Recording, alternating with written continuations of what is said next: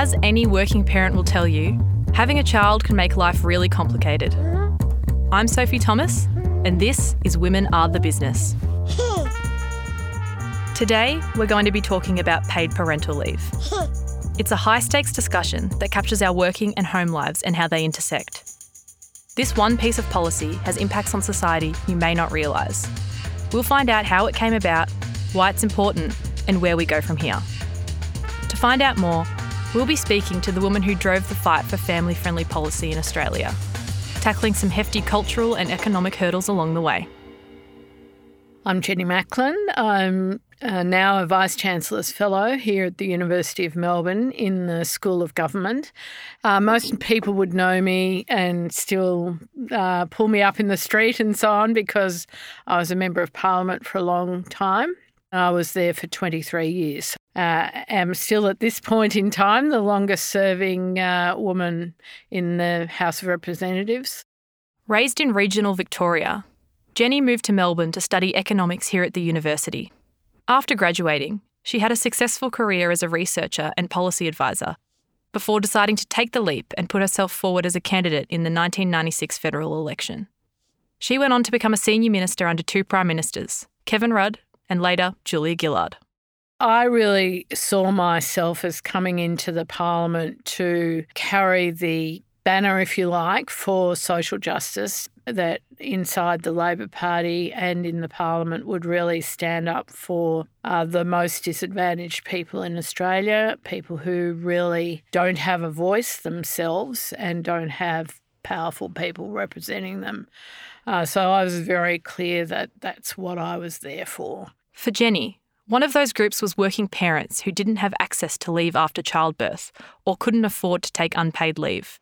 We had some shocking examples come forward of mothers who had to go back to work. They were working in fast food. They'd be at the front counter or cooking the food in the kitchen. The newborn baby, would be in the back room. The mother would be looking after the food, serving in the shop, looking after the baby, unable to take any leave at all, not able to take time off to really recover from the birth. For many mothers, it's can be a difficult time physically and emotionally. It was a problem Jenny's family had experienced firsthand. There wasn't any paid parental leave when I had my first baby. So my partner, he was a maths teacher and he decided he would take a year off, and he said to the Education Department, could he have unpaid leave for a year? They said no. So he said, if you don't give it to me, I'll resign. The threat changed their mind, but they still only gave Jenny's husband unpaid leave. Luckily, their family could afford to have a parent at home without pay. And later, once Jenny arrived in the public service, she got 3 months paid leave when she had her second child. But their earlier experience stuck with her. That experience really cemented in my mind just how important it is for mothers and fathers to be able to have time off with pay so that you can spend those very, very important few early months with your baby. Jenny used her time in Parliament to develop one of her signature policies, Australia's first National Paid Parental Leave scheme, a government-funded payment that everyone could access after having a baby. Jenny had been thinking about it for a while, but things came to a head in 2007. A short time ago, Mr. Howard called me to offer his congratulations. I will be Prime Minister for all Australians. By the time we won government in 2007, we'd made a commitment to have an inquiry into paid parental leave for working parents. We got elected. I was the minister. The National Foundation for Australian Women were really lobbying for this inquiry. Things were looking good, but then the global financial crisis hit. The government had to turn its attention to saving jobs and stimulating the economy. It was an unlikely time for a massive government payment scheme, but Jenny was persistent. I also really wanted paid parental leave, so I have to say it was unbelievably difficult, but Kevin Rudd, as the Prime Minister at the time, finally agreed that we would do it, and so we were able to then announce it and then take the next 18 months or so to do all the technical work to get it ready. And then in 2011, it started. Australia was very slow to get moving on paid parental leave. Before the legislation was passed in 2010, Australia was one of only 2 developed nations that had no government-funded policy for paid parental leave. It was just us and the United States, which still, to this day, has no universal policy in place. Previously, you only had access to paid leave if it was provided by your employer. Now, families are entitled to 18 weeks paid at minimum wage, with the idea being that this can be shared between partners. A few years after introducing the scheme, the government launched Dad and Partner Pay, offering secondary carers 2 weeks off work at a minimum wage. Paid parental leave had been on the policy radar since the 1970s, largely driven by the unions. But when it came to getting anything implemented at the federal level, there were some major challenges Jenny and her colleagues had to overcome, including culture clashes between working mothers and stay-at-home parents. Jenny believes these divisions were fostered by the previous government. In my view, one of the things that John Howard did that was really destructive was the way in which he created various culture wars. People are very familiar with what he did on the issues of race relations, particularly between Aboriginal people and other Australians, Asians, not denouncing Pauline Hanson, so it was a very difficult period. He did the same with stay-at-home mums and working mums, which just enraged me. I think all mums should be able to think about the sort of support that they can get when they become new parents. And I thought the way he set one group of mothers against the other was really just a terrible piece of politics. But 9 years on, paid parental leave has become part of the landscape, and attitudes have changed. These days, the vast majority of new parents are all working. People take time off, but they all see themselves as taking time off from their work.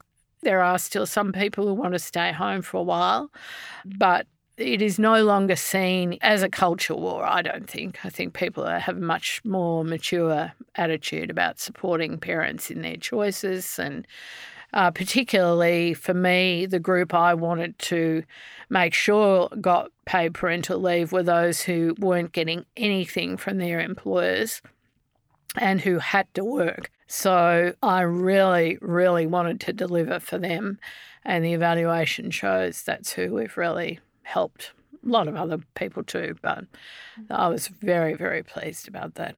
So what has paid parental leave done for parents, particularly working mothers? My name is Guyonne Kalb. I'm a professorial fellow here at the University of Melbourne in the Melbourne Institute of Applied Economic and Social Research. So I'm really interested in finding ways to introduce policies that help women making decisions that will give them that financial security over their lifetime. Guyonne was part of the team asked to review the impacts of the new paid parental leave policy. In 2010, before the scheme was rolled out, they interviewed parents and then followed up in 2011 to find out if anything had changed. They found families, particularly those with low incomes, saw significant benefits. Giving 18 weeks at the minimum wage in terms of paid parental leave, you would expect that families take more parental leave, and they did. What was really interesting was to sort of look at the differences between different groups in the population. So we had the women that already had access to the employer-provided paid leave and the women who didn't have access to any paid parental leave. And you could really see that the women who didn't have access before were affected more, as you would expect, because for them it was a much bigger change than for the women that already had some paid parental leave. And so that meant that a lot of the more disadvantaged women would now be covered as well and could take maternity leave while being paid. And that can make a real big difference, especially for lower to middle income households where the secondary earner's income might be quite important. And it basically allows them to take enough maternity leave in terms of looking after their own health and also after the child's health. The policy also had some unexpected results. Women were taking a longer period of leave. But when we looked at women 1 year after having the child, we found that a larger proportion had actually returned to work. And that's not something that you would be able to predict from the way the policy was set up. Guyonne found that paid parental leave policy helped women keep a connection to the workforce and re-enter their old roles. There were no financial incentives to return after 1 year. And so we do see this in other countries as well. So other policies have found similar effects, that paid parental leave seems to strengthen the connection between the employer and the employee.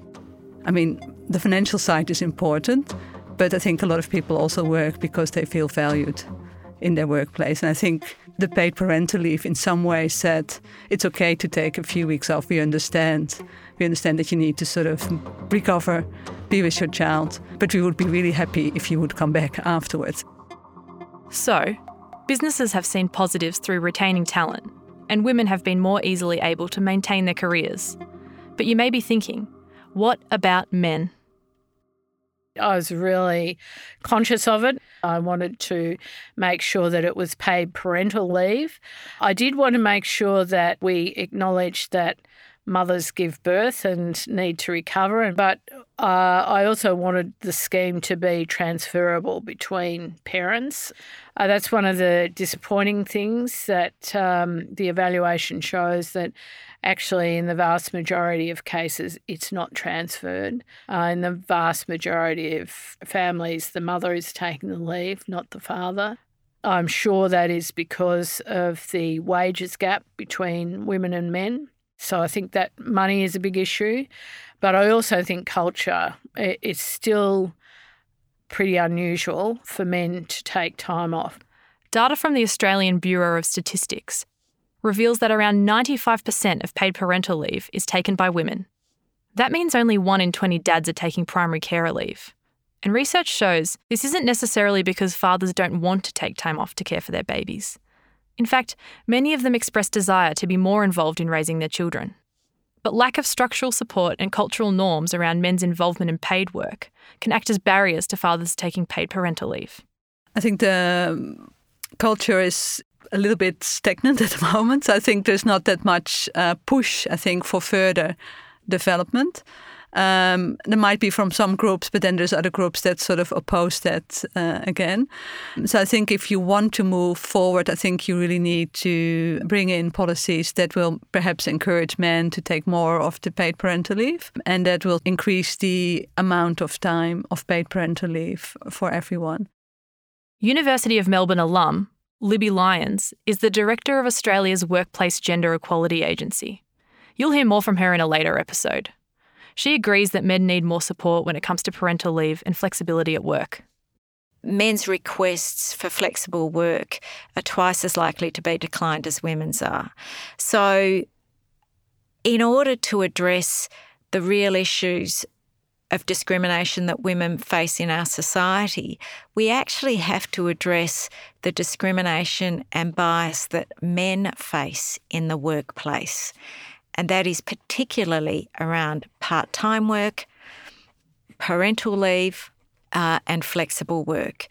Because until we manage to address those problems of discrimination, women really aren't going to get anywhere. Think about it in terms like this. If in a partnership, in a heterosexual partnership, they have a child and the man is not offered parental leave, paid parental leave, what choice does that give his partner? No choice. This isn't about choice. This is about addressing discrimination and bias that both men face and women face. And to do that, we've got to challenge the way we've all been brought up for the last century or so. And it's not easy. It's cultural change, but we've got to keep at it. And we're all responsible. We can all play a part. You may be asking yourself, when it comes to social change, what comes first? A shift in public attitudes or the introduction of new legislation? It's sort of a two-way street. So I think you need a certain level of acceptance of a new policy. So I think when the paid parental leave was introduced in Australia, the universal one, in 2011, I think the culture was ready. So I think people were very positive about it. It was seen as something that it was about time that it happened. That said, I think that sometimes policy needs to push a little bit as well, because otherwise it can take a long time for culture to change. So if you as a government believe that it is important for the whole population to be participating in the labour force, if you want to encourage that, then I think you need to send out particular signals and messages, and you can do that by making it more affordable and easier to return to the labour force after having a child. Other developed nations offer much longer leave. They match your salary, and some even mandate that secondary carers take at least 3 months. But could a more generous parental leave model ever be possible in Australia? Yes, I think many of these changes are possible. You have to work within your own cultural environment. So during my lifetime, one of the biggest public policy change was the introduction of Medicare. Started with Medibank in the 1970s. It was very, very hard fought. These days, no one would imagine that we would be a country without a universal health insurance scheme. Paid parental leave is only, not even 10 years old yet. I think that it is now firmly embedded in people's minds. I think that young people, I know from my own children and their families, that they just see it as normal. But 15 years ago, it was not. These cultural changes take time, but I think as your generation has children and they grow up, there will just continue to be an expectation that parents combine work and family responsibilities, and so we have to get better at it. Both parental leave arrangements for caring, because that's the other thing that happens in life. People get sick and people get older, and so a lot of people have to take time off to care for relatives, or you need to manage your childcare arrangements. I think one of the worst areas of childcare arrangements in Australia is before and after school arrangements. Shocking. There's plenty of room for us to improve. Lots of good public policy to do.